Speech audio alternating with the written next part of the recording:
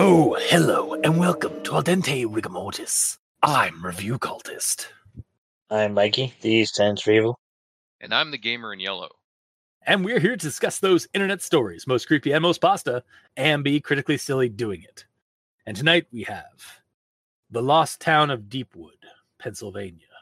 So, The Lost Town of Deepwood, Pennsylvania, is a Reddit no-sleep story, and it's by the Dalek Emperor, which you may remember from such Reddit no-sleep stories as Baraska, Part 1, Part 2, and all the parts after that. Oh, hot damn. So this is a Baraska. So this is the author of Baraska, which had me worried when I realized who that was. Oh yeah, what kind of shit are we gonna see in here? Right? And it was some kids in the woods in Pennsylvania looking for something in the woods. And oh no, this is gonna go horrible. And then there was also some foreshadowing in the story where it's like, oh no, oh no. Mm-hmm. But yeah. So let's dive in with the our initial recommendations for this one. I'm gonna recommend this one. I am also going to recommend this one. Okay. I am also going to recommend this one. Thank you, guys. I was really worried that I was going to be the only one who liked this. When has that ever happened? See previous episode catalog of 500 plus episodes. Yeah.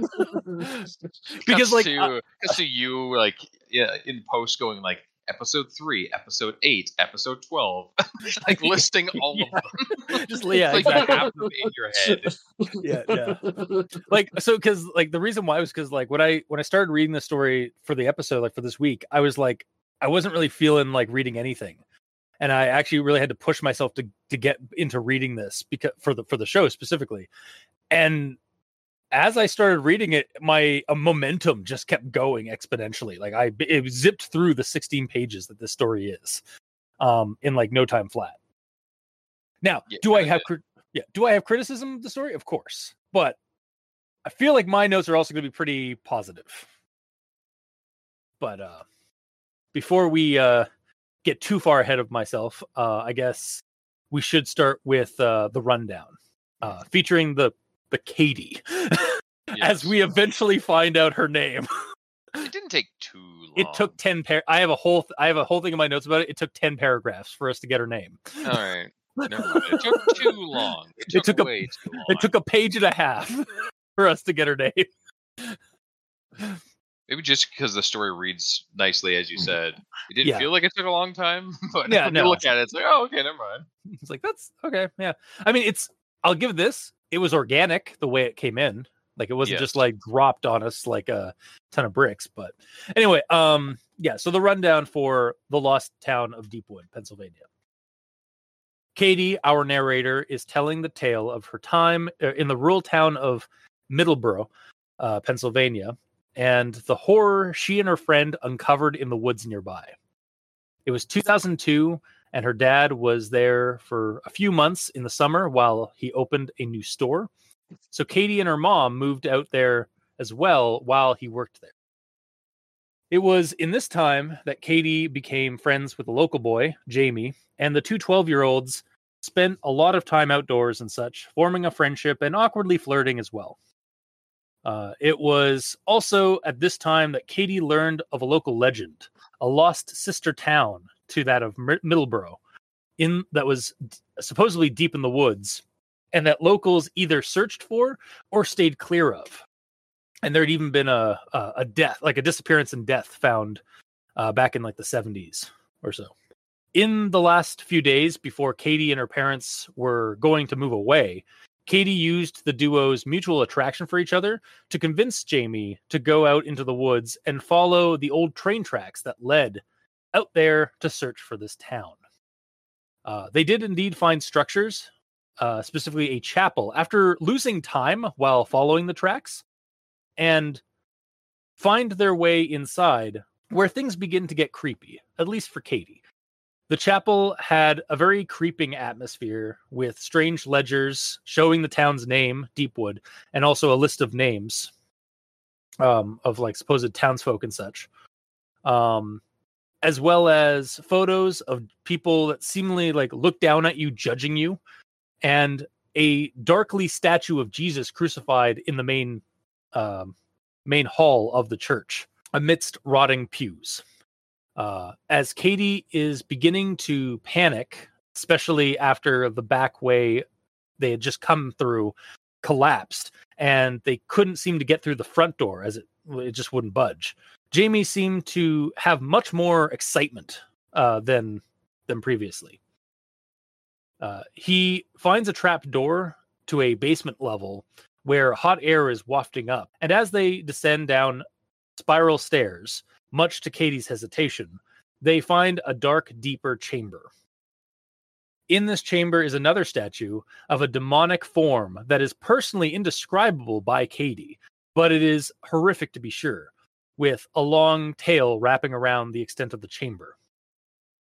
And that's when shit hits the fan, as the statue animates and chases the duo back up the stairs. And it's only then that Katie realizes there are strange symbols on the trap door, just like there are on the front door. They manage in the nick of time to bust open the front door of the church and flee into the woods. They are found hours later after being gone about 10 hours, though they don't feel like it has been that long for them. Katie and her parents leave sooner than expected, and that's the last she hears from Jamie, or Middleborough for that matter. It seems that in the next few years, no trace of the town or its peoples can be found by Katie, and people like her parents don't even really remember that time or that place very well. All that she has left as evidence that Jamie was real and that place was real is a police report from that day, that when they went missing for 10 hours. And even that eventually just goes blank. Katie, as she writes this down and plans to post it online, fears that one day her memory and even this story will vanish. She also worries that they let something out in those woods that day, and that it was the cause of the town disappearing, much like the older town, Deepwood. And it's still out there, wiping towns off the map and no one remembering it. She ends this part, because yes, there are sequels to the story, wishing she had more answers than questions. Finn, for now. So, with that out of the way, let's dive into Everyone Tolerates the Grammar Inquisitions. At this point, I do have a few. So, I'm going to start with this one here. I guess this is technically dialogue, but fuck you. Okay. I knew you know more than you let on. I think you actually need to have a mostly come at night situation here where it's I knew you knew more than you were letting on. So, well, I knew you knew I knew. Sorry, what was that, gamer? Yeah, so it's like a tense situation. Yeah, it sounds weird when it's like I knew you know more than you let on. Like that doesn't work for me. Like it actually does need to have I knew you knew. Or I know you know. No, because that one because she didn't know up until this point, or she had an idea, but she didn't just know. Like I don't know, Okay. I don't know. But yeah, I'll move on to the next thing I have here. All right, I'll tell you. Geez, Katie. Jamie picked up his bike and started walking down the bike path. I grabbed mine and followed him. So this is what I said earlier. This is like 10 or so paragraphs in, and we are just now knowing Nair is in fact named Katie. Mm-hmm. Hey, at least it naturally appears in the story, and better late than ne'er.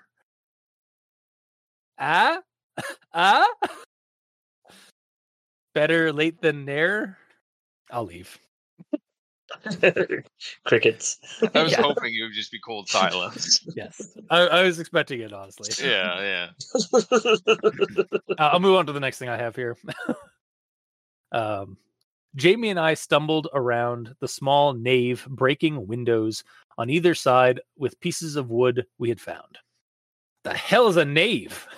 So, noun.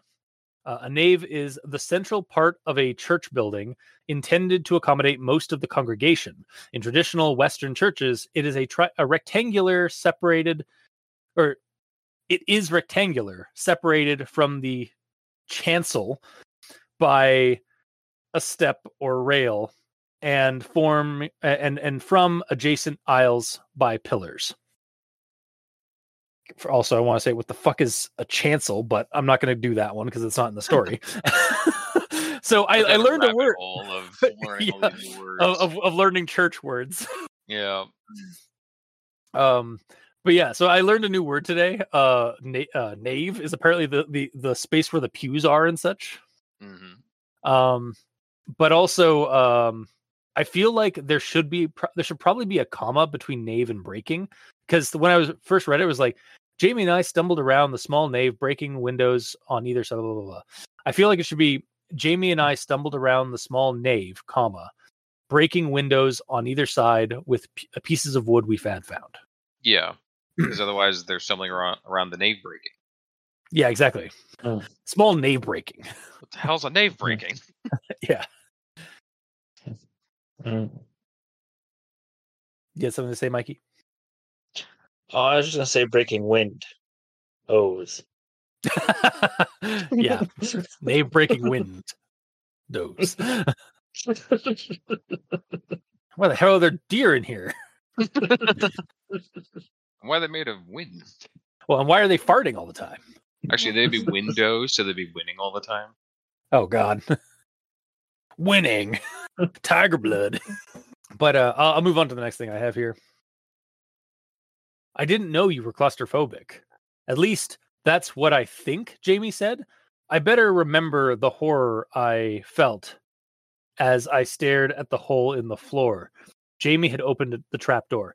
Okay, so as you can probably guess from how I read that, I do understand what the sentence is trying to do, but personally, I would have moved better at the end of the sentence of the sentence it's in for clarity. So it's like, I didn't know you were claustrophobic. At least that's what I think Jamie said. I remember the horror I felt as I stared at the hole in the floor better. Because when I better remember, like, oh, I better remember this. Yeah. But like, I think it's supposed to be like, why it's in that place is like, there's like, I better remember the horror I felt in that place. Blah, blah.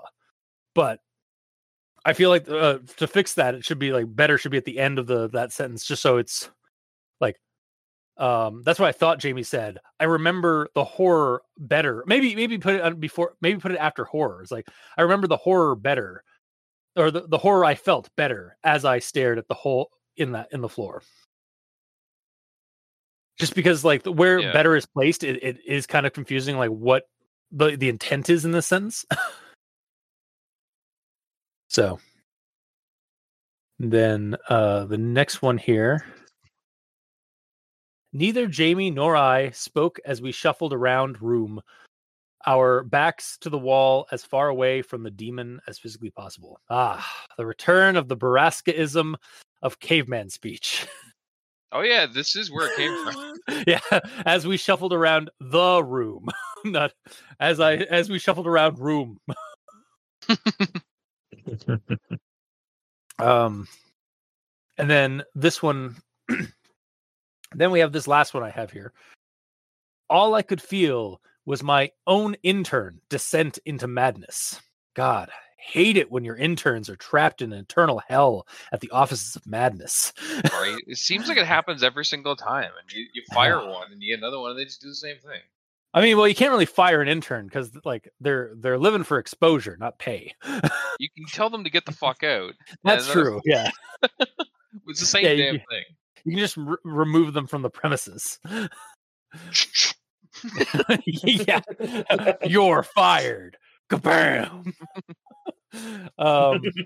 But yeah, so all seriousness though, I think it should probably be internal. So it's like all I could feel was my own internal descent into madness. Yes. Mhm. Also, is it descent? Shouldn't descent have an S before the C, so it's not decent? I just realized. I'm just looking at that the descent, how it's spelled. Yeah, it's DESCENT.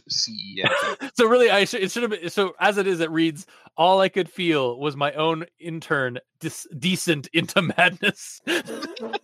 My own intern decent, decent. That poor lad working for exposure by walking into madness. But that is all I have for my grammar acquisition. So, Mikey, the E stands for evil. What do you got?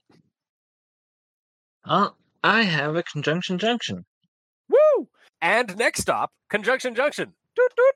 It was 2 stories tall and at the end of a very lonely cul-de-sac. It was pretty boring, as expected, until we heard some kid ask an employee about the lost town. It was a full 5 weeks into the summer before I finally got my questions answered. It's like a rite of passage or something for kids to go looking for it.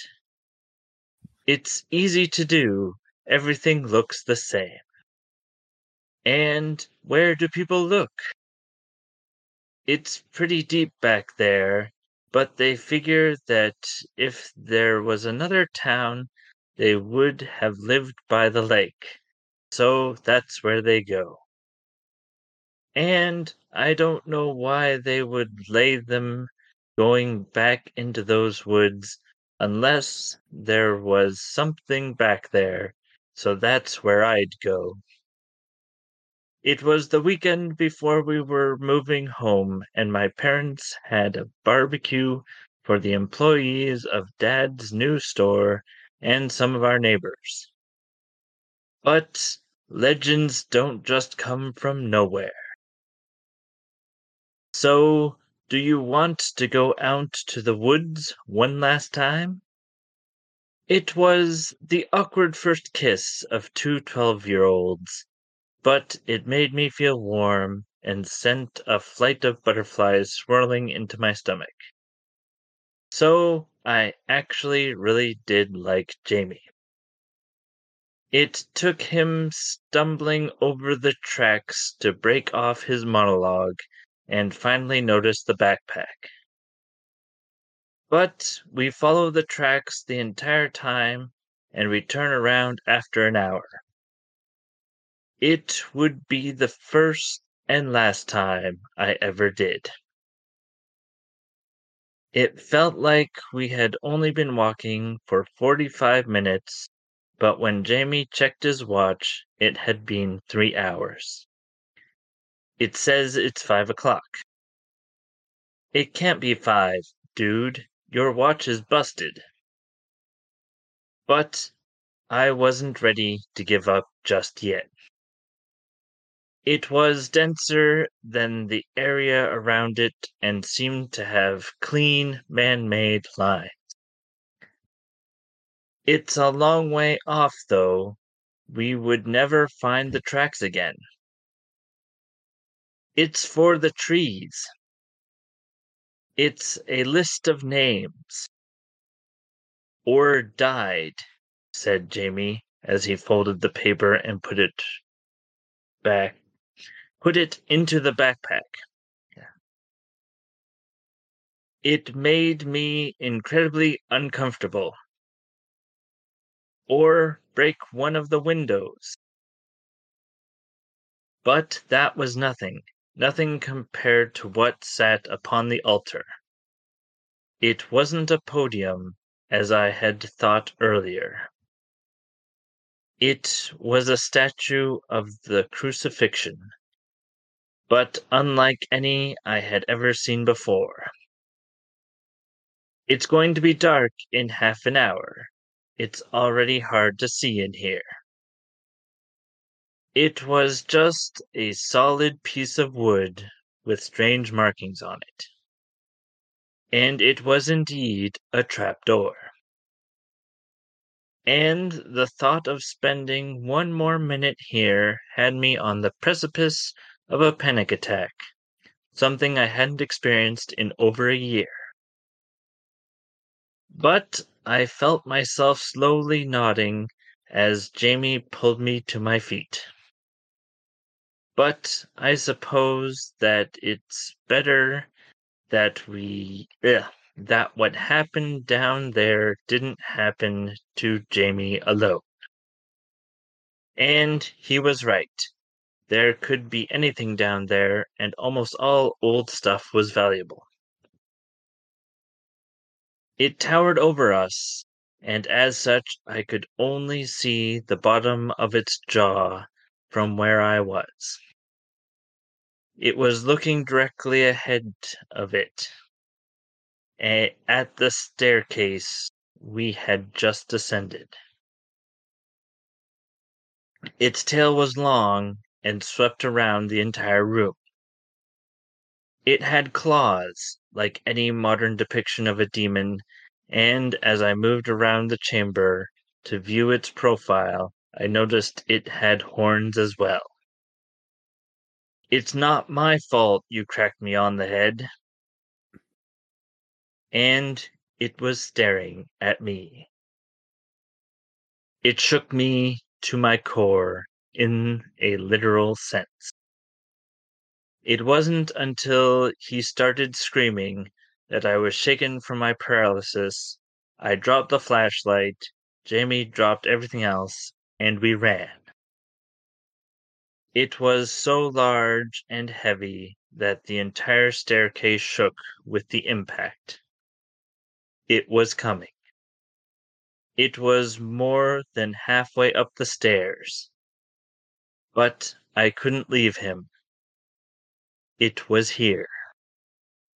It was now dark outside and the temperature was dropping fast. It didn't take us this long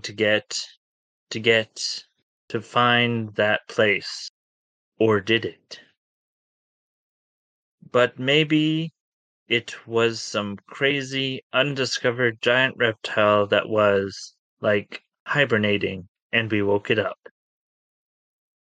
So we were going to delude ourselves into thinking that there was a scientific explanation for this. It was on the trapdoor, too. Because, Jamie, all those doors are open now. But he hadn't seen its face, not like I had. It was no animal. It was made of stone. It was something sinister and anciently evil, and it had seen me, had seen right down into my soul. It was aware of me, and I was aware of it. And now it was free.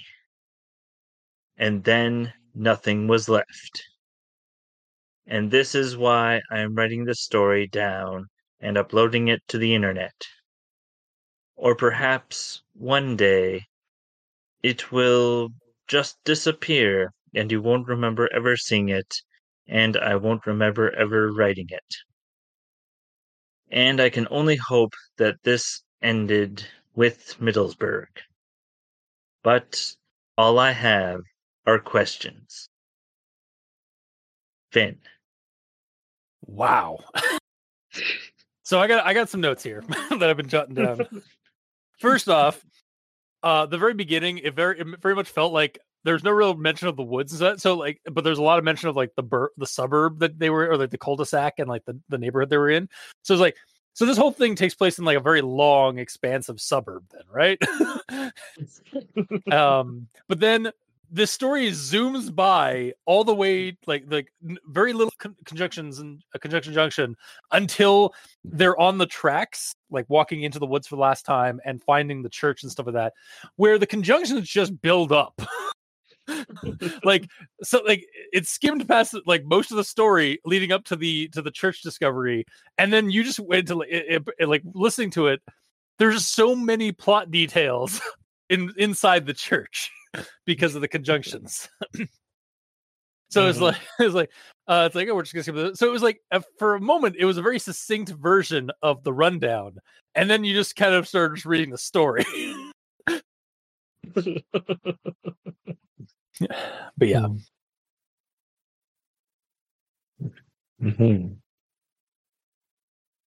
And Gamer, you there? I was muted today. I was like, why is he not talking?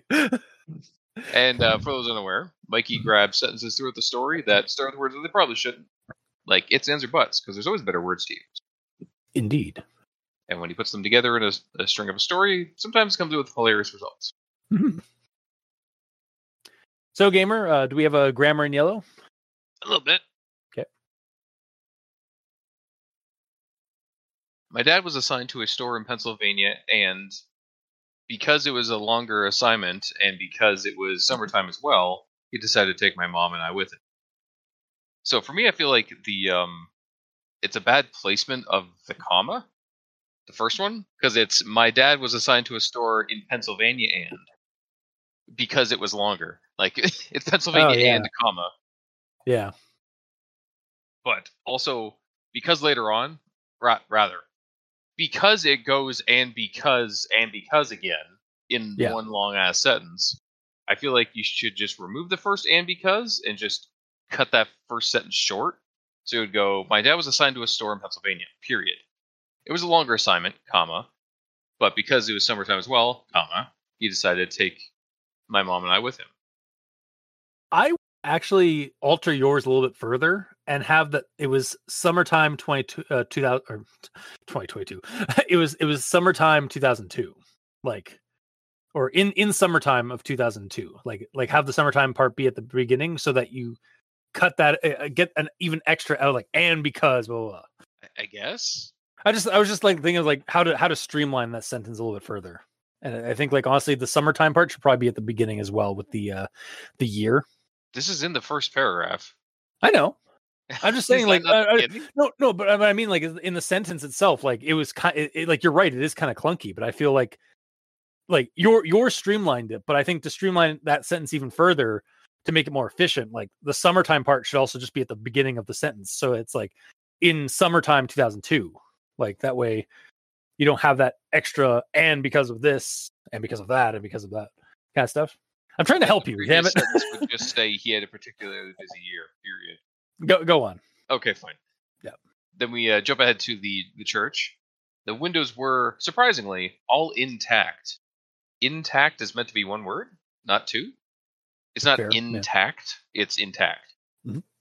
And then my next one is basically in regards to the demon statue.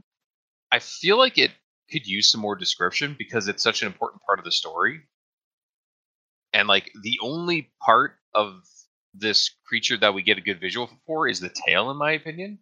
Because like the mentions of the claw and the horns is just kind of like, it's just sort of mentioned like on the side. It's not really elaborated on because like for the claws it says it has claws, like any modern depiction of a demon. It's like, okay, so it has claws. But how big are they? Are they like small, like coming out like fingernails, but they're pointy? Are they like big, like monstrous ones? Does he have an inhuman amount of digits on his hands? There's like a lot of extra things you can describe here. But that's the other thing, and I actually point this out in my actual thoughts. This is very much a Lovecraftian like trope of like, oh, this thing was indescribable. Now let me describe its indescribability. Like she did also say like it's like burned into my vision. But she can't bring herself to describe what she saw. Like that's like she still sees it, but she can't put it down to words. Like, and I'm not really defending that as like a thing because I find that like as a cheapskate when it comes to like Lovecraftian horror and like demons and stuff and like horror and stuff. But it is a trope that people fall into for like horrific monsters. Like, oh, it was so horrifying, I can't describe it, even though it's burned into my brain. So suppose. Yeah, because like watch like when you like yeah, you're right. This thing it describes the tail, describes the horns, describes the claws like a modern day demon.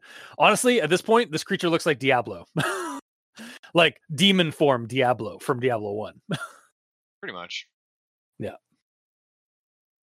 But either way, yeah, it's mainly the horns that got me thinking about this, because when it mentioned the horns, it says that the horns are over a foot tall, which I felt was a weird description for the horns, because like that specifically says. Does it actually say like specifically? Yes, it says tall, at least a foot tall. So it made me think that they're vertical, like very vertical, which I guess might be intentional to make you feel that they're vertical, like they come out the forehead and go straight up, basically. Yeah, instead of out the side of the head and curl around like minotaur horns or whatever. But yeah, because if they were like a foot tall or a foot like if they were curling, would you not describe that as like a foot long? So like because they curl, but then like again, we don't even get the curled or anything like that. We don't get any other descriptions because again, it's burned into our mind, but they can't personally bring it down to words for reasons. Yeah, I got a bit in my actual thoughts on that, but okay. Yeah, but yeah, that's pretty much the end of my grammar. Okay. Then I suppose we'll move on to actual thoughts. Jamie and I were building a bike ramp over a narrow stream late one afternoon when we saw a group of 5 teenagers boisterously heading out into the woods. They were carrying flashlights and beer, several of them trying to scare the girls of the group into turning back. So they saw the characters from the other creepypasta happening in this area. Yeah, pretty much, yeah. Yeah. And then the next thing I have here, the lost town is just a dumb legend. The stories say that Middlesbrough had a sister city nearby, somewhere out in these woods. Then one day, like a century and a half ago, the whole town just disappeared. The people left or died. Nobody knows. Nobody even remembers the name of the town.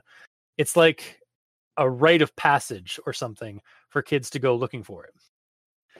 I'm just going to look at my long list of old game ideas that I've either run or want to run in the past, specifically from the Grumblehammer 1920s campaigns of One Less Die, our sister podcast.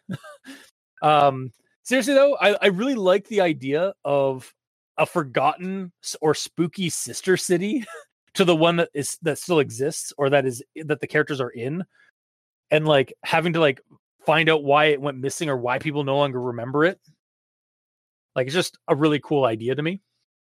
Mm-hmm. Also, I did this is something I also that I was going to bring up, but then as I finished the story, I was like, oh, this isn't really necessary. I did end up trying to look for Middlesbrough to see if it was an actual place in Pennsylvania. Of course. And I mean, it's not. Of course, it's been deleted by the creature. Exactly. It's been removed from reality. It's just been like all information about it has been plucked from the from existence. So the next thing I have here, he's really just a gaslighter, isn't he? Yeah. But I digress. I'll move on to the next thing I have. Jamie and I hung out inside the house and played my N64 while we flirted pretty outrageously. There had been an unspoken sort of mutual attraction throughout the summer that no one had the guts to act on. Since I was moving home in 5 days, there really was nothing left to lose. Although his intentions were probably pure and genuine, I am embarrassed to say that mine were not. I thought that if I could make him want to impress me, he would agree to go looking for the lost town. To this, I'm just like, "Aw, this is so cute. Too bad this is going to end in tears and probably blood." I mean, this is This is probably the person who wrote Baraska. Yeah. But then, cute, but she's literally bringing this guy to his death. Well, yes, but at that time, like it's the most adorable way possible, though. Yes, and also like the character doesn't know at that time that like things are going to end badly. Mm-hmm. And then like even later, like when they have their first like awkward kiss, like she realized, oh, I am actually like attracted to this kid. Whoops. Yeah. Also, a quick update to this: it didn't end in blood, which surprised me based on like a bunch of foreshadowing throughout the story where like they're mentioning like this was going to be the last time I'd hug Jamie, or like I'm glad Jamie wasn't down in that pit below. Like I was expecting Jamie to be killed, and then like Katie being the only one that makes it out of the forest. Mm-hmm. And then by the end of the story, I'm glad that they actually like subverted that kind of like thing that they were like kind of building in the story. And because what happens is also just as tragic as if Jamie had died, because we're left not knowing the fate really of Jamie or anybody in the town of Middlesbrough. Like, were they eaten? Did something? Were they not? Did they just like? Did the demon like just cease to exist? Them kind of thing. Like, yeah, and maybe that'll be explained later in the other parts of the story, like in the other sequels. But I do hope that this story actually does like they actually dig in, like she has some like digging into the mystery about what's going on with these towns. But the next thing I have here, as we walked, we talked about all sorts of mundane things, stopping only to make sure we were still on the tracks. It felt like we had only been walking about 45 minutes, but when Jamie checked his watch, it had been 3 hours. All right, I'm just gonna check a map here. Yep, this could technically be on the Appalachian Trail going through Pennsylvania. Yeah, they are so fucking screwed. Just like going out into the woods, losing time. This is some Blair Witch Project bullshit. Yeah. They are so screwed.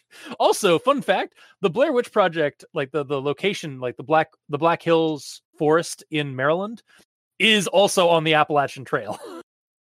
So, yeah. Probably nothing nice out there then. It's always horrible things. Yeah. I'm not going to lie. I do want to walk at least a section of the Appalachian Trail one day. So you want to die is what you're saying. No, but like, I mean, again, I've said it on the show before, if I have to die, I want to be immersed in creepypasta. Yes. But I will move on to the next thing I have. When I broke the last window on my side, that sounded really weird. When I broke like they like did like a weird like a side slam. But no, like she's made it. She has windows on her side, like she's a transformer all of a sudden. Yeah, exactly. But no, I think it's when I broke the last window on my side, I turned back around to survey the chapel, disappointed that the lighting wasn't much better. The room itself seemed to repel light. Okay, getting some Alan Wake vibes here with the darkness in the chapel, but that really doesn't go anywhere. Mm-hmm. And then the next thing is the wooden pews were completely rotted. In fact, the wood we had been using to break the windows of the church were leg stands from the front row. The narrow aisle in between the rows of pews was littered with leaves and rotting wood. But that was nothing compared to what sat upon the altar. So I think something that this is just like a suggestion for like the story itself, and like it probably would it would probably start like shit hitting the fan a lot sooner. But how creepy would it be if they like turned around, because they couldn't really see the whole room because of all the gloom? But how creepy would it be if they smashed the windows and looked back into the room and it was like slightly more lit than before, and they find the bodies of the teens from a few weeks ago that were going into the woods to look for things, like just sitting in the pews. Like, that was brought up. It's brought up and then like never mentioned again. So I guess those kids like are fine, or they got, because I don't think the creature could affect the outside of the church until these kids accidentally. If the creature did anything with those kids, it would have deleted them from existence. No one would know that they're there. Well, exactly. Yeah. The other kids went to the lake, not to the railroad track. So that's true. Yeah. Well, and that is also what like Jamie was speculating. Oh, those kids are probably going to the lake. Maybe they did like veer off and find the tracks and go that way. But again, it was just like something that I think might have been interesting, like to like throw in as an even more creepy thing. But it would also probably stop Katie and Jamie from finding the trap door and then unleashing the demon. But it's just a speculative suggestion, I guess, on my part. I mean, the way that that Jamie was like wanting to check everything out, regardless of how fucked up everything is. If you found bodies, you'd probably be like, okay, we're still gonna check out everything here. Yeah, I have actually a thing. I'll bring it up now because you brought it up here. Where Jamie is, like you said, Jamie's suddenly getting like really excited for this stuff. Is like, so the quote is, "Jamie, I think we need to leave," I said in a low voice. Jamie stopped and looked up, seeming to remember I was there. Are you kidding? This is what you came. This is what you came for. We have to bring home evidence, all of it. It's going to be dark in a half hour. It's already hard to see in here. Duh. That's why I'm using a flash. Light? Sorry, grammar Inquisition. Shouldn't there like? That's why I'm using a flash. That's all it says. And that's a period. He's taking pictures. Oh fuck. Okay, yeah, you're right. I need to read faster. All good. Yeah. Duh. That's why I'm using a flash. Hey, can you get a picture of me next to the creepy Jesus thing? I guess, I mumbled as I took the camera from him. I didn't even want to look at it, much less photograph it. But if it would help me get him out of here, I was going to stomach it. Jamie wrapped his arm around it just as I snapped the picture. Don't touch it! Oh crap. Why did you touch it? There's something off about this thing. Jamie, can we freaking get out of here? So it keeps going like that. Oh no, Jamie, this 12-year-old has been possessed by dumb jock energy from a slasher film. You're not wrong. Yeah, like it is interesting because like and this is something that happens a lot in stories, like where like the dynamic shifts. Like the main character Katie like is the one that wants to go out into the woods, and their friend is hesitant, but the character tricks their friend and or persuades or like strong arms their friend to come with them into the woods, and then at some point in the story, there's a shift where suddenly the protagonist or the narrator wants to get out of there. And the friend who was reticent about going into the woods or going into that creepy place, they suddenly become a dumb jock and just like, no, there's nothing's wrong here. This is super exciting. Let's check this out. Let's split up, gang. Yeah. I'm going to go have a shower in the back room. My name's Billy now. Billy? Yeah, well, it's that like that slasher movie like skit / joke. It's like, all right, I'm gonna go in the back and take a shower. Yeah, Billy. But yeah, definitely got like some slasher movie vibes coming off of Jamie like halfway through the story. Which is also, how much of a kind of had review cultist vibe as well, honestly. I mean, you're not wrong. Yeah. I mean, I feel like I would be of two minds. I feel like I would probably also have similar like Nope vibes that Katie has. But you would also want to have pictures taken with the creature. Yeah, but I probably wouldn't touch it. Yeah. And that's the thing. I think I'd be the middle ground. Like, I'd take the picture of the statue, but I wouldn't be touching it at all. Mm-hmm. But I'll move on to the next thing I have here, which is technically going back up a bit, but that's fine. Actually, it's about the statue. So it wasn't a podium, as I had thought earlier. It was a statue of the crucifixion, but unlike any I had ever seen before. The paint had been worn away on every part of the statue, except the blood on the crucifixion wounds, which stood bright and realistic, and seemed to be oozing before our very eyes. The only other surface left untouched by decay of time was the face of Jesus. The details of this face were still so incredibly minute and perfect, and he had the same accusing eyes as the portraits in the pastor's office. Sweet evil Jesus! Literally? Yeah.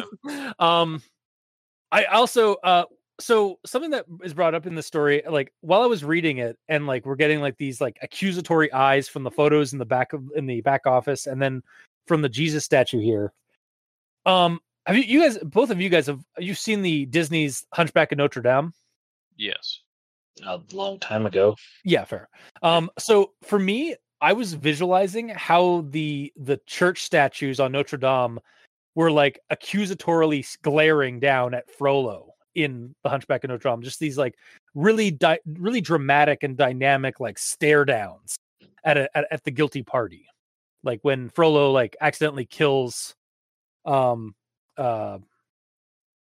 Quasimodo's mother at the beginning of the movie, and like he looks and the priest comes up and says like it's like the you will be accused, and Frollo starts looking up and seeing these like looking at these statues, and they're all just like glaring down at him. Like if you look online, like the judging statues of Notre Dame or of Disney, you'll see yeah.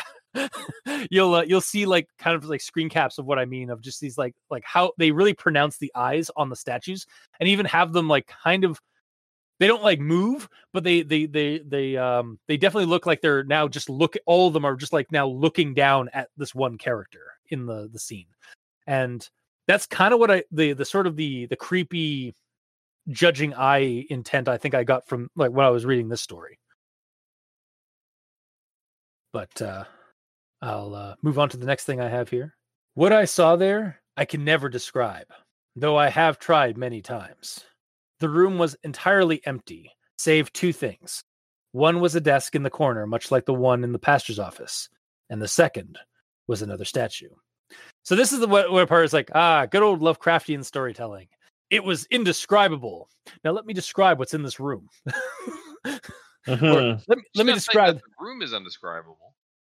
I mean, it kind of sounded like she was. It's like, what I saw there, I can never describe, though I've tried many times.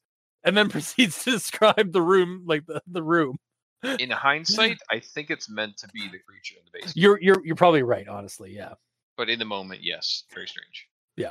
And actually, speaking of Lovecraft stuff, I'm going to read this quote and comment on it. This one was roughly 12 feet tall and remained to this day the most terrifying thing I've ever seen. To put it mildly, it was some sort of demon. It towered over us, and as such, I could only see the bottom of its jaw from where I was. It was looking directly ahead of it. I really hate how that's phrased, because I tripped over that the last time I read this story. You thought it was saying I was looking ahead of it? Yeah, exactly. Yeah, it was. I kind of half read that too. Like, I feel like it should be. It was looking. The statue was looking directly ahead of itself. Yes. At the staircase we had just ascended. Its tail was long and swept around the entire room. There wasn't a lot of room to move. It had claws, like a modern depiction of a demon. And as I moved around the chamber to view its profile, I noticed it had horns as well. So, like I said, speaking of Lovecraft, I also can't help but picture this as like in a similar vein as the Church of Redemption from the Sinking City video game, which is this chapel like location that you go into, and it has like statues of like in a Christian style church sort of setting. But when you use like your special ability in the game to like see like beyond, like see what's underneath the surface of things, you find like these sanity blasting eldritch statues where the angel statues are. And it's, I mean, spoilers for the game. It is revealed that the Church of Redemption are not worshiping God or the god. They're worshiping Cthulhu, a fire vampire god from the Cthulhu mythos. And fire those statues, yeah, they're like basically, or actually, I think it might be star vampires, which are basically, because believe it or not, fire vampires and star vampires are different in the mythos. Okay. Fire vampires are basically just like elemental motes of fire that like siphon blood from you. And star vampires are an actual like kind of like plasmoid organic, like massive tentacles with like lamprey like suction cups at the end of some of the tentacles. It's like a horrific floating eldritch version of a Tengela. Nice. And they come from stars, specifically actually a specific star in our star cluster. I think Firmalhaut or something like that. I thought you were going to say formaldehyde for a second. What? I thought you were going to say formaldehyde for a second there. That's kind of what it sounds like. It's because it's basically like I think it's where we get the word Fahrenheit from, or like something similar.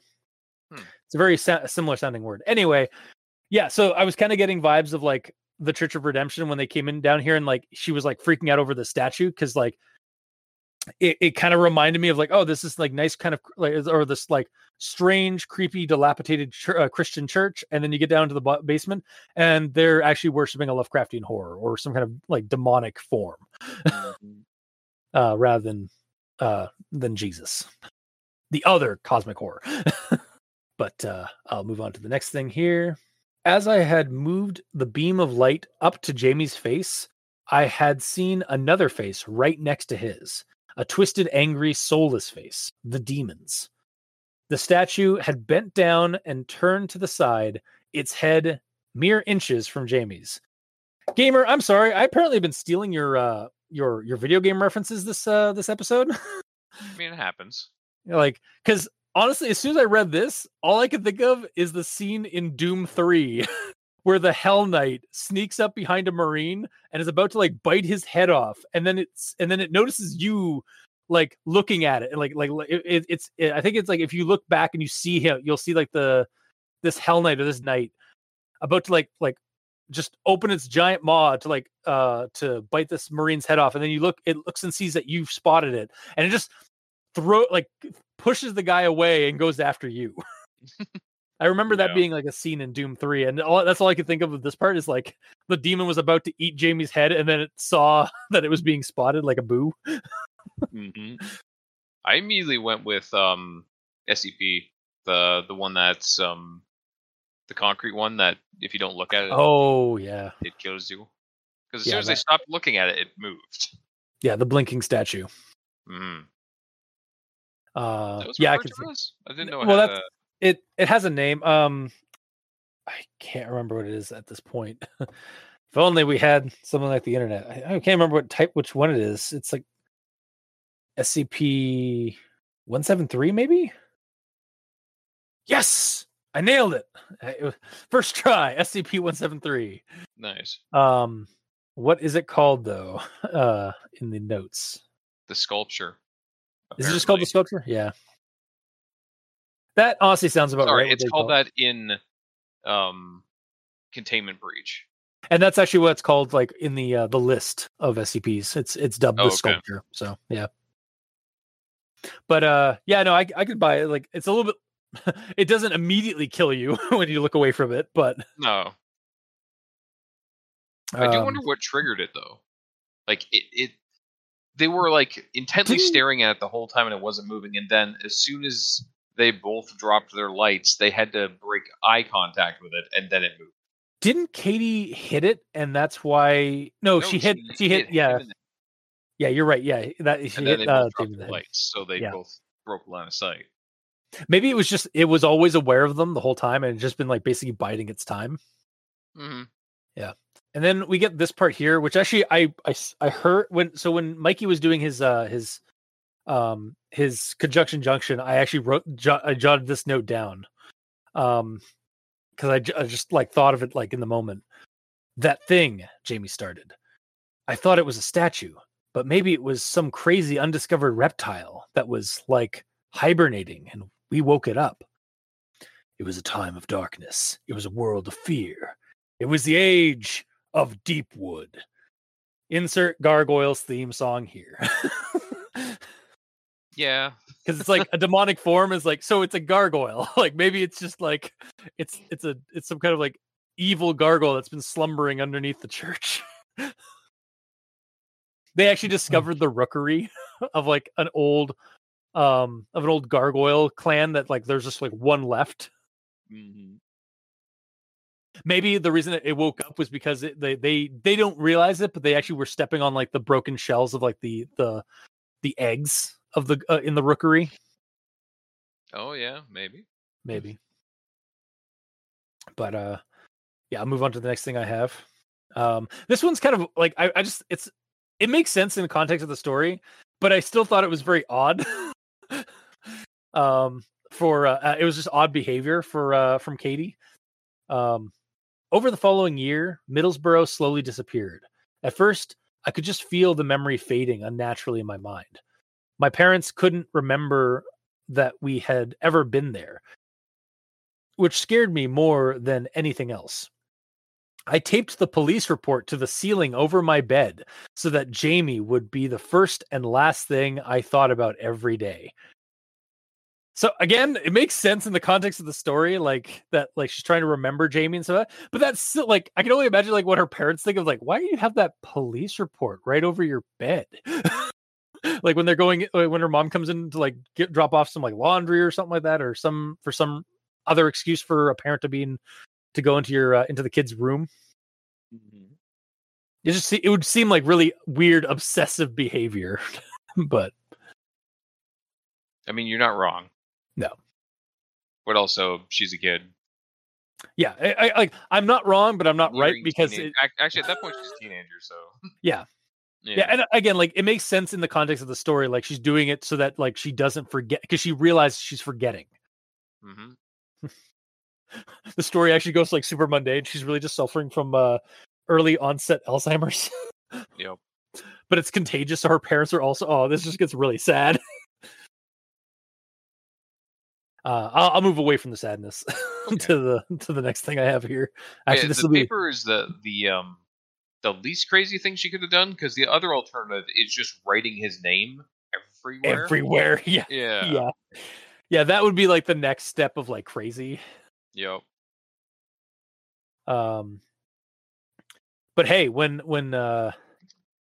you know something is true and the rest of the world doesn't know it, doesn't think it's true, are you the crazy one, or do you just live in a crazy world? What I don't get is how come everyone forgets about the town and everything, but she doesn't? She was at ground zero with this creature. I think that might be why she doesn't forget. Why she doesn't entirely forget, like right off the hop, like everybody else. I think because she was in proximity to this creature. Like either it rubbed off, like she's been marked, maybe. Like maybe it's slowly like disappearing towns on its way to find her. Wow. That would be fucking creepy, actually, if that was how she things moves around all the fucking time too. Oh god. She's wipe out the entirety of the United States. Oh no, it's like the plot of It Follows, where like you get the sexually transmitted demon disease, or like you get the sexually transmitted slasher that no one can see but you, and the only way to avoid getting killed by it is to just pass on the STS to another person, and then once that person gets killed, then it starts going after you eventually. Like you basically, it's like you can only delay the inevitable. Yeah, it's like the worst game of hot potato. Yes. Because like because I remember like she in that movie, she avoided it for a little while by like just having sex with a couple of people, and then like just random randos that she hooked up with to get it taken away from her. And then like eventually though, it came back after her. So, yeah. I don't remember the plot of that story at all. I just remember of that movie. But I remember liking it. It was good. Like, it was very cool, like kind of dreamlike, anachronistically like interesting. It was like it's supposed to have like sort of a dream quality to it, based off of what the director has said, because most of it seems very like set in the 80s and is very analog, but there are little things in the movie that don't make sense. Like the one character has like an e-reader / Palm Pilot that's just a fold out clam shell. But like everything else in the movie is really like 80s or like analog style. Like all the cars are pretty old. They go to a very analog style theater. Like the movie theater they go to is a very like pay cash and buy tickets to go to like this, and it's like an old school like matinee kind of theater, and with a physical projection and stuff like that. Yeah. Per projector and stuff like that. So it's like, yeah, it was very like, and I remember like watching it, as like, is this supposed to be in the 80s or supposed to be now? Oh, it's just set in Detroit. Yeah, that's right. And that's probably how they got a lot of the anachronism, like sort of the 80s vibe, is because they just set it like parts of it in like near the 8 Mile. Mm-hmm. So, but anyway, back to this movie, or back to this story. Before we go back to that, did it also have a really cool music stinger? Yes, it had such a cool music stinger that I actually went on iTunes and bought just that theme. So I have it on my phone, like this cool cool 80s synth. I was like, bow, da, da, da, da, bow. It's right, yeah, that is it. Yeah, and but like that's just the stinger. Like the whole rest of the song is just also just really creepy, especially if you're just like walking around, if you're walking your dog at night in like out into like the park where like there's just like the lamp lights, and you just have that song starts playing, you're in for a bad time. Yeah.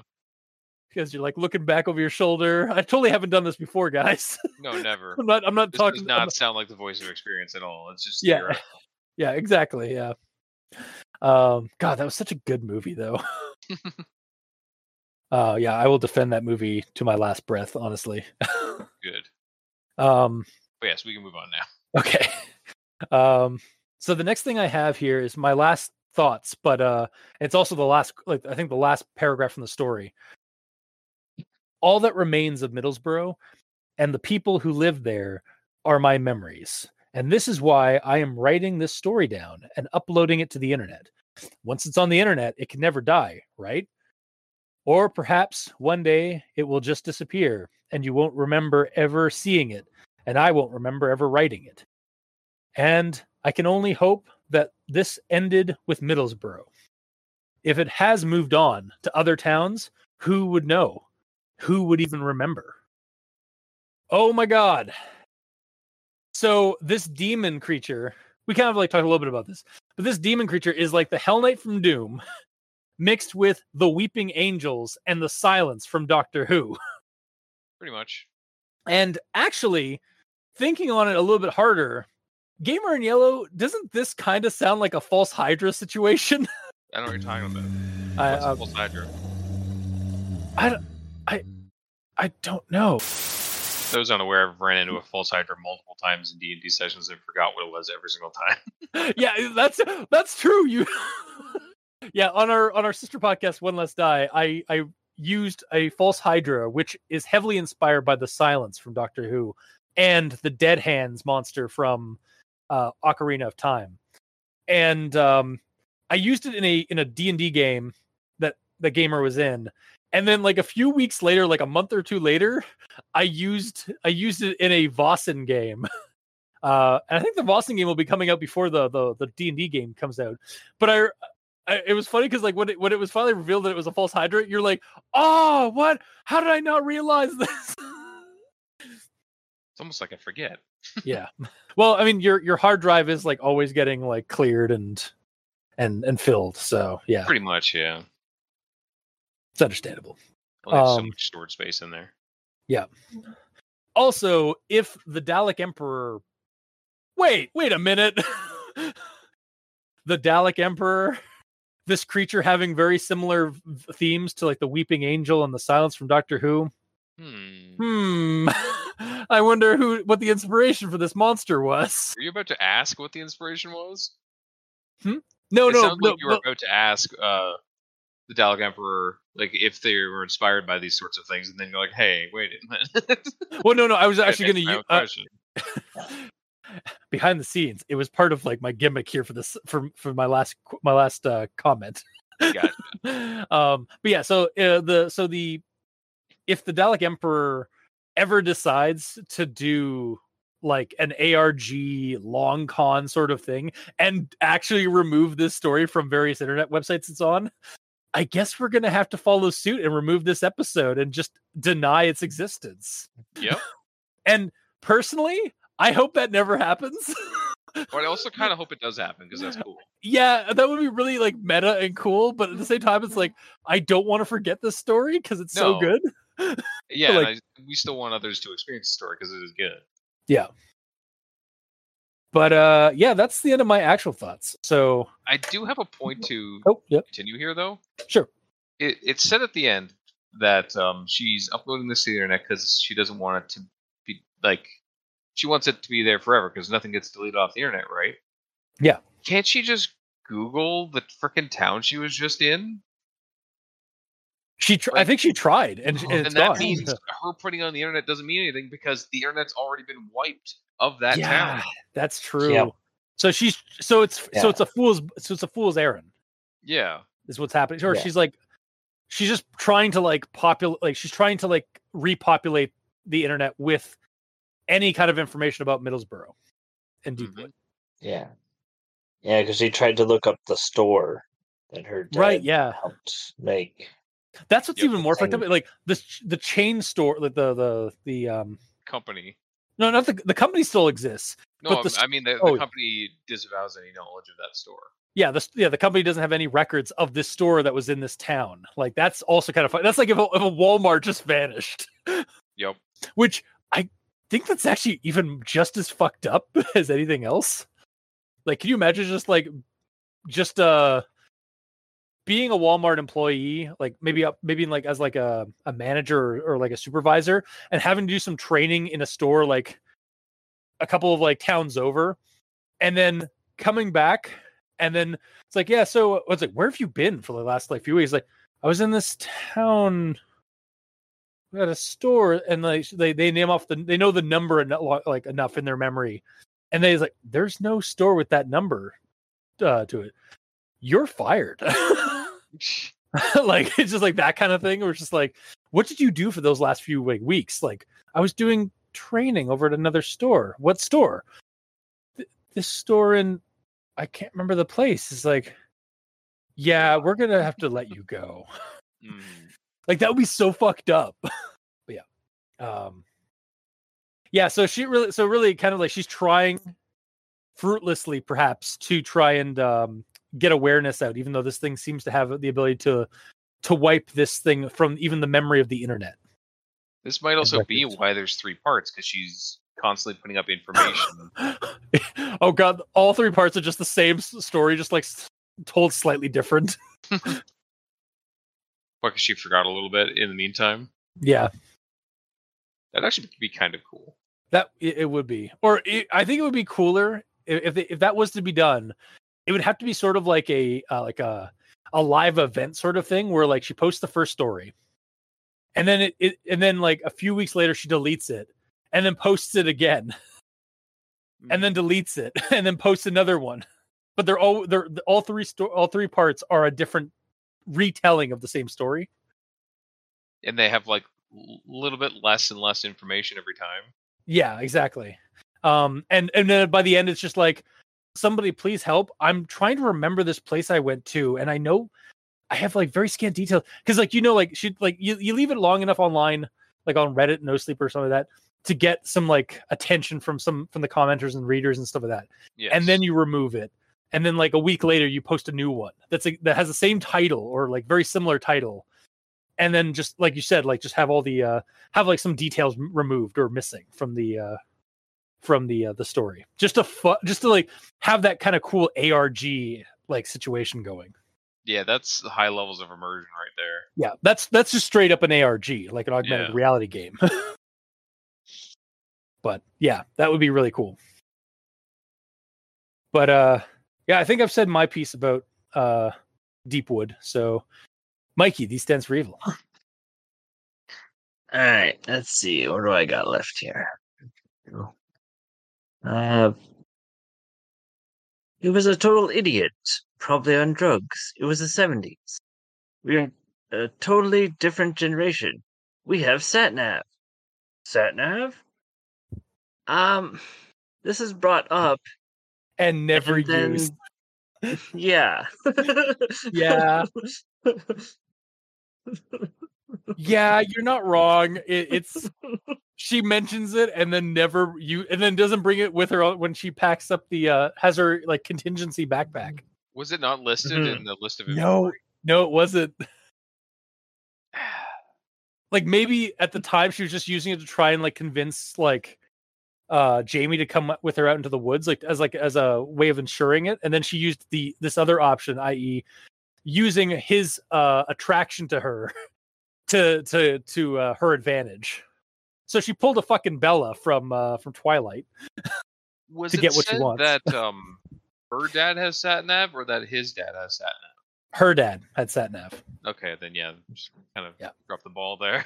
Yeah, no, that's definitely it's not necessarily a plot hole, but it does it's inching closer to the end, or it's inching very close to the edge of being a plot hole. Yeah, because like, why bring it up like that? Like such an important thing, and then don't do it. Like, I'm okay with them not having it, but say why. Yeah, the plot ice is melting. In the inventory section where it's listing the stuff in the backpack, just say like, I wanted to get the sat nav, but like it's out of power, or my dad had it, or they're moving in a couple of days, so it's already packed, and I have no idea where it is. Yeah, exactly, like that kind of thing. Yeah, just something.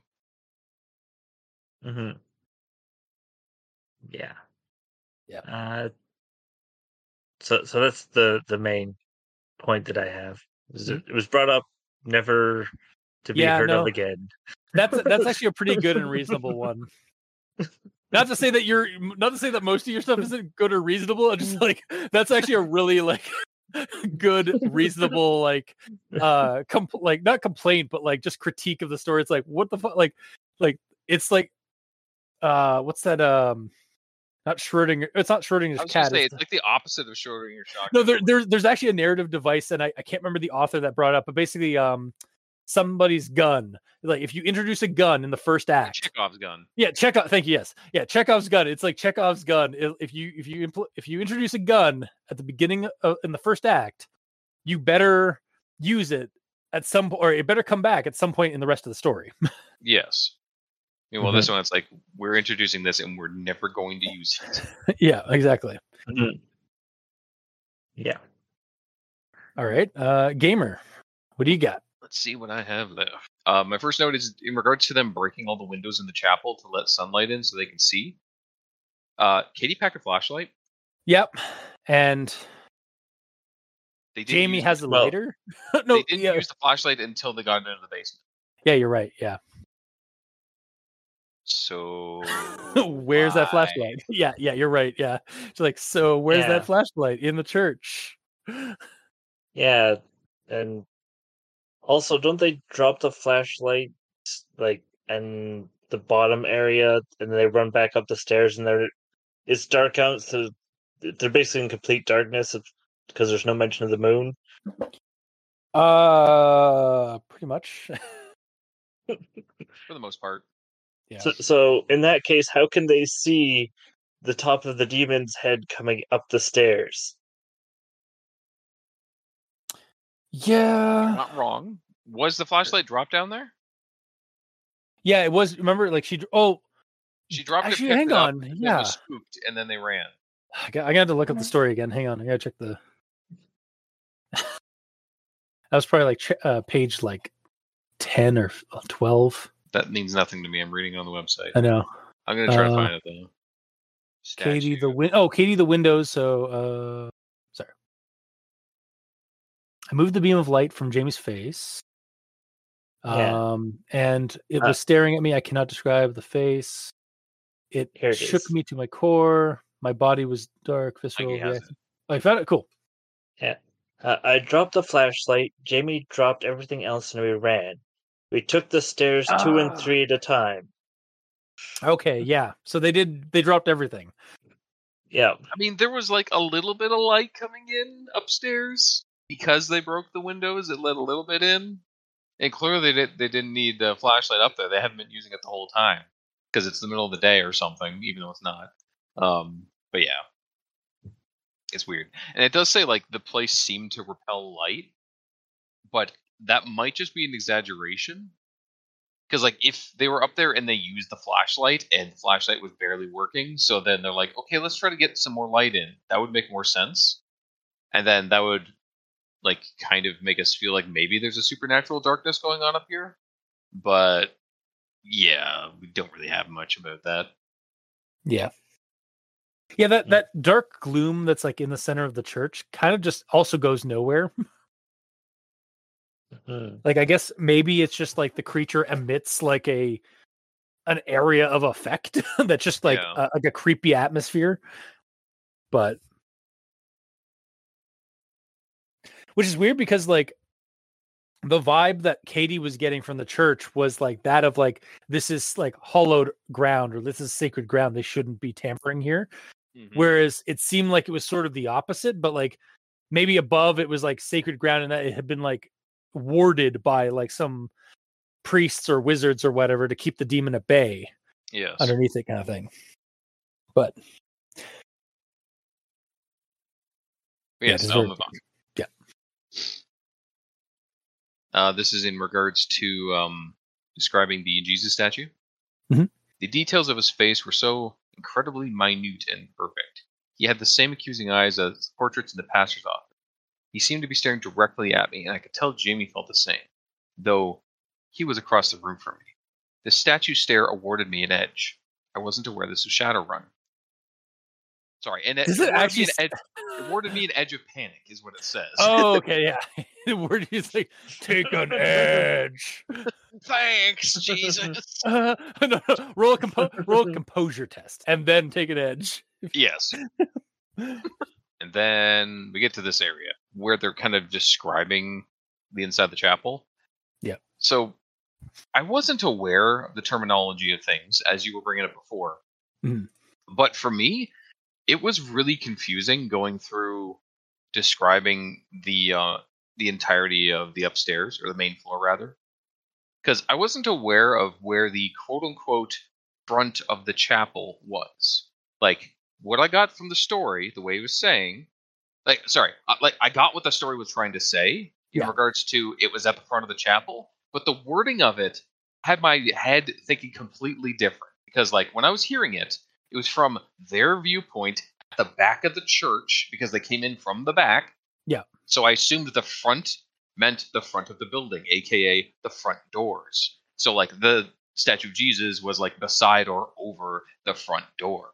However, this is due to my own ignorance, since Googling it, the quote-unquote front of the chapel is where the podium is. Like, which is where really the pastor weird. stands, which is at the back of the chapel. Yeah, that's what that it's not really. I understand your confusion 100%, because there are two fronts and backs of a church. I hate it. The front of the church, like on the outside, is the front doors, like where people come in for the congregation. And the back is like the back of the church on the outside, where the reliquary or the or where the offices for the priests and stuff like that are in the back of the church. But when you're inside that congregational nave, yeah, that is suddenly things flip around, and the front of the church inside is at the podium, and the back of the church is by where the front doors are. I hate it. That is I hate it so much. So fucking annoying. The way that it was describing it, this is what it felt like. Like, I kind of have a rough idea of like, there's a podium, and then on either side, or maybe just one side, there's a door to the back. Okay, yeah. So they come out that door to the back, but they enter the front. Yeah, that's what I was saying. I was about to like correct you, like be a smartass. It's like, don't you mean they went through the front door? the door to the front. Yeah, yeah. No, it's so like topsy turvy. The wording of that is horrible. Yeah. But I learned a thing, I guess. Hooray! Yeah, we learned a bunch of stuff about churches. Yeah, a lot of terms that aren't usually used a lot. Mm-hmm. Like, I would get it. I'm gonna stay on this for a second longer. I would get it if it's the front of basically the area where the priest works, quote unquote, like the front of the stage kind of deal. Yeah. But like, the chapel is also the entirety of the building. You know, calling it a chapel is also the same as like calling it a church. You know, like, yeah, church chapel. Its own name, which it might have, like the name of the stage area that he's on. Maybe what is the chancel? Like, what is that? That was brought up. Oh my god! Ow! Can't see. Sorry. Okay, so a chancel. So because like that was for what I saw when I was looking up the description for a nave. So the chancel is the part of a church containing the altar and seats for the clergy and choir. So it's at the front. The chancel is at the front on the inside of a church. The in front. The in front. Not the out front, right? No, not the out front, the in front. That's why it's called. It's like, I'm going to go out front. Oh my god. What a revelation. Man, it's funny too because like I'm the review cultist and I know very little about religious buildings. Yeah. Well, mostly because most of our activities are done outside on a hill where some standing stones or out in the woods near a bonfire. I mean, what? Or in a deep dark cellar. Mm-hmm. Next to a pit. Anyway, but yes. Either way, confusing. I figured it out, but it's annoying. Moving on. Yep. This next quote. There was something wrong with this place. Terribly wrong. And the thought of spending one more minute here had me on the precipice of a panic attack. Something I hadn't experienced in over a year. Was this a thing that happened to you? I don't recall this being brought up about your character at all. I think she was just saying like that she had I mean, it's just like offhandedly saying like she has chronic panic attacks and she hasn't had it in over a year. Yeah. The fact that she can say I haven't had it in over a year sounds like it's chronic. It is sort of unnecessary, and it just kind of like asks some more questions that the story isn't going to answer. Yeah, like again, if it was brought up before, like that she has some fear of this, like because when they were out hanging out somewhere, there was some creepy little tiny basement that he was wanting to go into, and she's like, no, I'm kind of claustrophobic. And then be like, okay, then I would get it. But it's brought up once and not talked about at all. Especially because so when she's freaking out a little bit like this is me blending into my next note. Mm-hmm. When she's acting like this, and then Jamie theorizes that Katie has claustrophobia, his first order of business is to ask her to go with him into the creepy claustrophobic basement. Yeah, right? Like, he clearly doesn't care for her well-being at this point. But she doesn't seem to care either because she goes along with it. Well, yeah, because she just wants to do this quicker so that they can just leave, sort of thing. Yeah. Yeah, they're both their own worst enemies in this. Yes. I think honestly, like, looking at the story itself and so I think that was just like that whole like I hadn't had a panic attack for like a year or something like that. I think that was honestly just put there as like some flavor text and like wasn't meant to be like looked at at all. But I can see what you mean. Like it's supposed to just be like it asks a couple of questions that aren't answered ever. So it's like I'm fine with these characters having character. Yeah. Like, I'm fine with her having claustrophobia or whatever type of panic attack that she's having right now because that adds character, but have it show up earlier so like we know that about the character, and then you see it show up here, and then you're like, oh shit, right, she's claustrophobic, this is not going to go well for her. Instead of us being like, what is going on here? Oh, she's claustrophobic? Okay, thanks. Like, it's comes out of nowhere and doesn't really do anything. Yeah, or maybe even have it like a line where, because like at no point afterward does she seem to have a problem with going down to the deep dark basement, except for the fact that like things feel wrong. But like it's not really because of her claustrophobia. She's been feeling that the whole time she's been in this church. So like it could even just have her say like, "Oh, I didn't realize you were claustrophobic," and then she's like, "I'm not. I just really feel like there's something weird about this place," kind of thing. Yeah. And then there we go. I mean, she was freaking out at that point, and she was barely able to like respond. Yeah, because like she wasn't having a panic attack because of claustrophobia. That's just something that Jamie speculated to her. Yes. Like, yeah. But she does have some form of chronic panic attacks of some kind, because she says, I haven't had one in over a year. When's the last time you had a panic attack? Actually, a couple of weeks ago. Never mind. Like I that's what I was gonna comment about it. It was like, honestly, it's not that weird for people to have just like random panic attacks, like especially nowadays. like I'm insensitive now. No, it's fine. I really did not mean to like just throw you under the bus there. Look at this asshole. He doesn't care about anybody. He thinks he's high and mighty because he doesn't have panic attacks. Look at him. Oh, whoop-de-doo. Must be nice. Must be nice. I'll be over here having a panic attack now. Yeah. You're just in the corner having a panic attack. Oh my god. Am I insensitive? Yeah. Am I the asshole? Was I the asshole the whole time?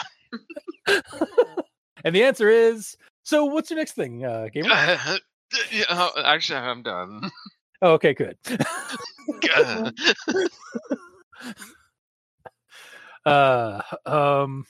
Okay, so on to final thoughts then.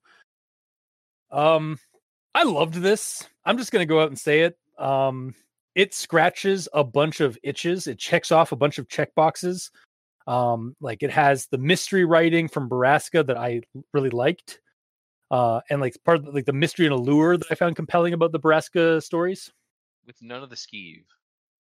It has that. That actually kind of goes into my next thing here, my next checkbox. It's definitely supernatural and even a little Lovecraftian or cosmic horror with a veil of like the religious or even demoniacal. So demoniacal? Demoniacal is actually an old way of saying like diabolical, or because it's like, and the only reason I know it is because of a trailer for a Lovecraft movie called Die Monster Die. And it's like the announcer guy's like, I was like, beware the horrors that are even more demoniacal than like he puts a lot of emphasis on it because he's like, I'm using a cool word here. You're gonna hear it. Exactly. It's like, move over, diabolical, demoniacal. Now, what's with this Spanish bullshit? Diablocal? Fuck that. We're gonna say it like English with demon, demoniacal. But yeah, so like adding this sort of like Lovecraftian or cosmic kind of horror, at least that's kind of like the vibe I got from the monster. Or at least like of how she describes the statue, or the demon in the statue and stuff like that. Yeah. And then veils it with like this like kind of religious or demonic sort of like trapping. It's a story about childhood horror. So I love those. I'm not weird. Shut up.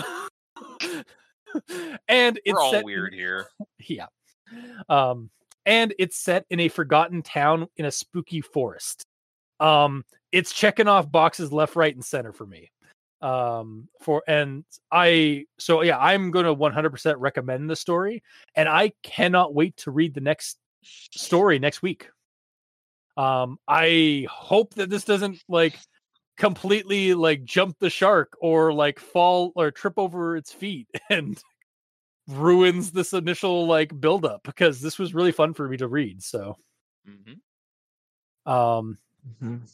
Mikey, D stands for evil.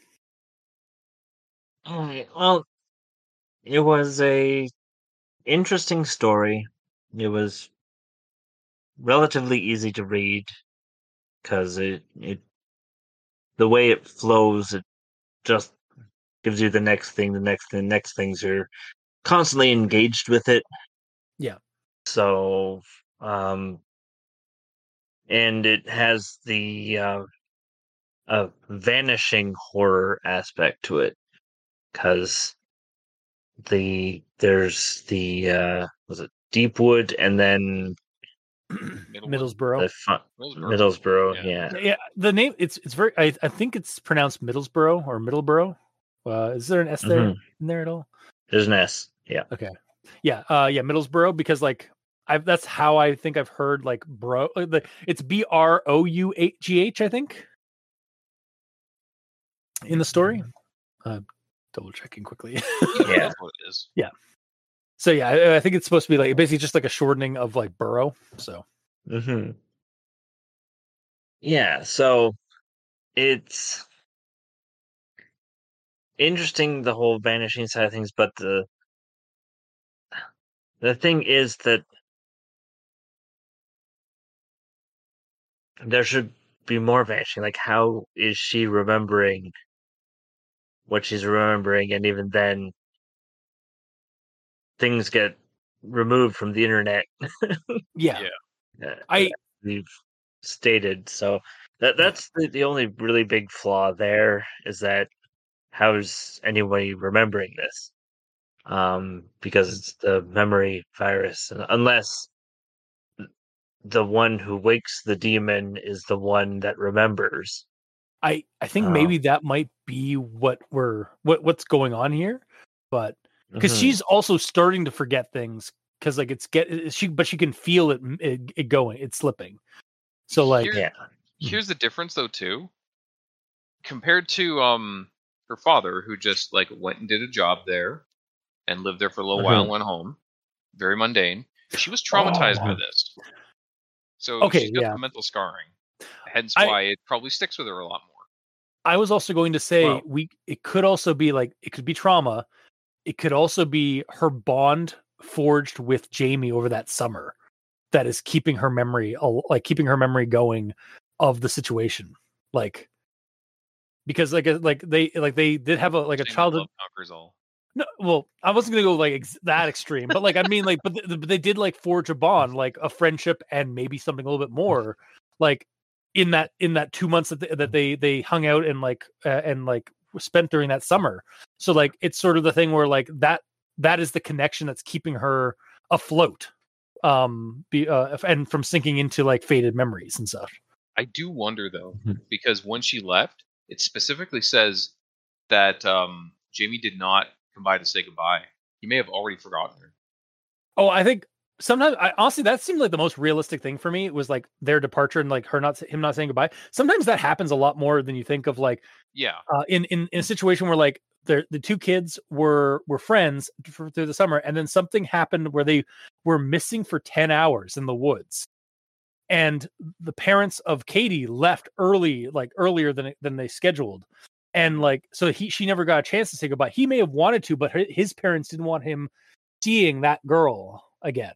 Kind of thing. Yeah, that got him lost in the woods for 10 hours. That's understandable. Exactly. Yeah, that's what I'm thinking is probably, it's a very reasonable. You see it a lot in real life as well, like in real life situations where, like they were friends, and then this thing happened, and now they no longer allowed to see each other. Yes. Or they don't want to see each other because like they do have like, because of like this traumatic thing they've experienced, they don't want to like there's like a mental barrier or an emotional barrier to keep them away from each other. Or like whenever they see each other, all they're going to remember is that. So they're not going to be able to enjoy anything anymore. Yep. Or also because memory wiping, that's entirely possible too. Yeah. But we'll find out in the next entries. Yeah, I'm not gonna lie, I kind of hope that she finds Jamie. Like, I hope he's not like completely gone. Mm-hmm.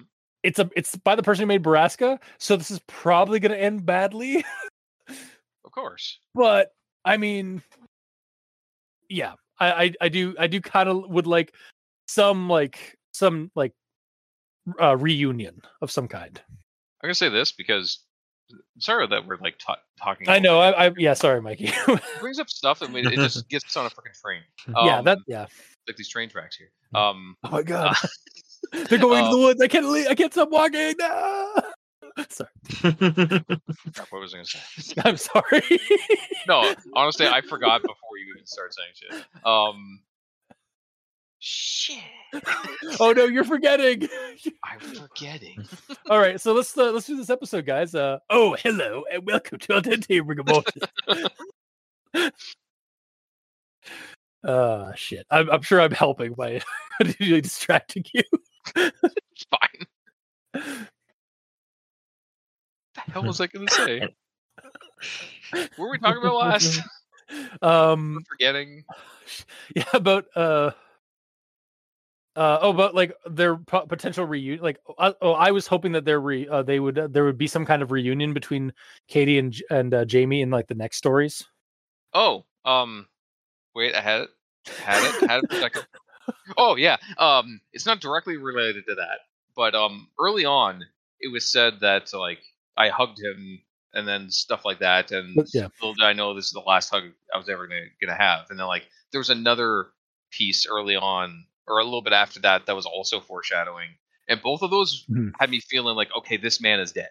This kid is going to die in this story, but he didn't. Yeah, I said that early on in my actual thoughts. Actually, like the story kept having these foreshadows where it's like, okay, so Jamie's not, because it was like, I'm glad that I went down to the pit, even though I was terrified about it, because at least Jamie didn't have to face that stuff alone. Yeah, and I was like, Jamie's dead. He's so dead. Surprisingly, his plot armor held out for this first entry, though.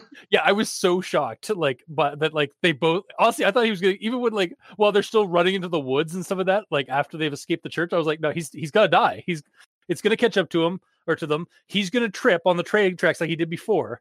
And it's going to be a situation of, I don't have to outrun the demon. I just have to outrun you, Jamie. Yep. But no, they both made it out of the woods. They both got back to their families. And then the ending happened where like the town and Jamie vanished. So it was like a questionably happy ending. It was a tragic ending, but in not a graphic tragic ending. It's just basically he just faded away from memory because probably this demon did something to Middlesbrough. Mm-hmm. Yeah, I think that's enough tangents. Yes. Mikey, your final verdict. We apologize.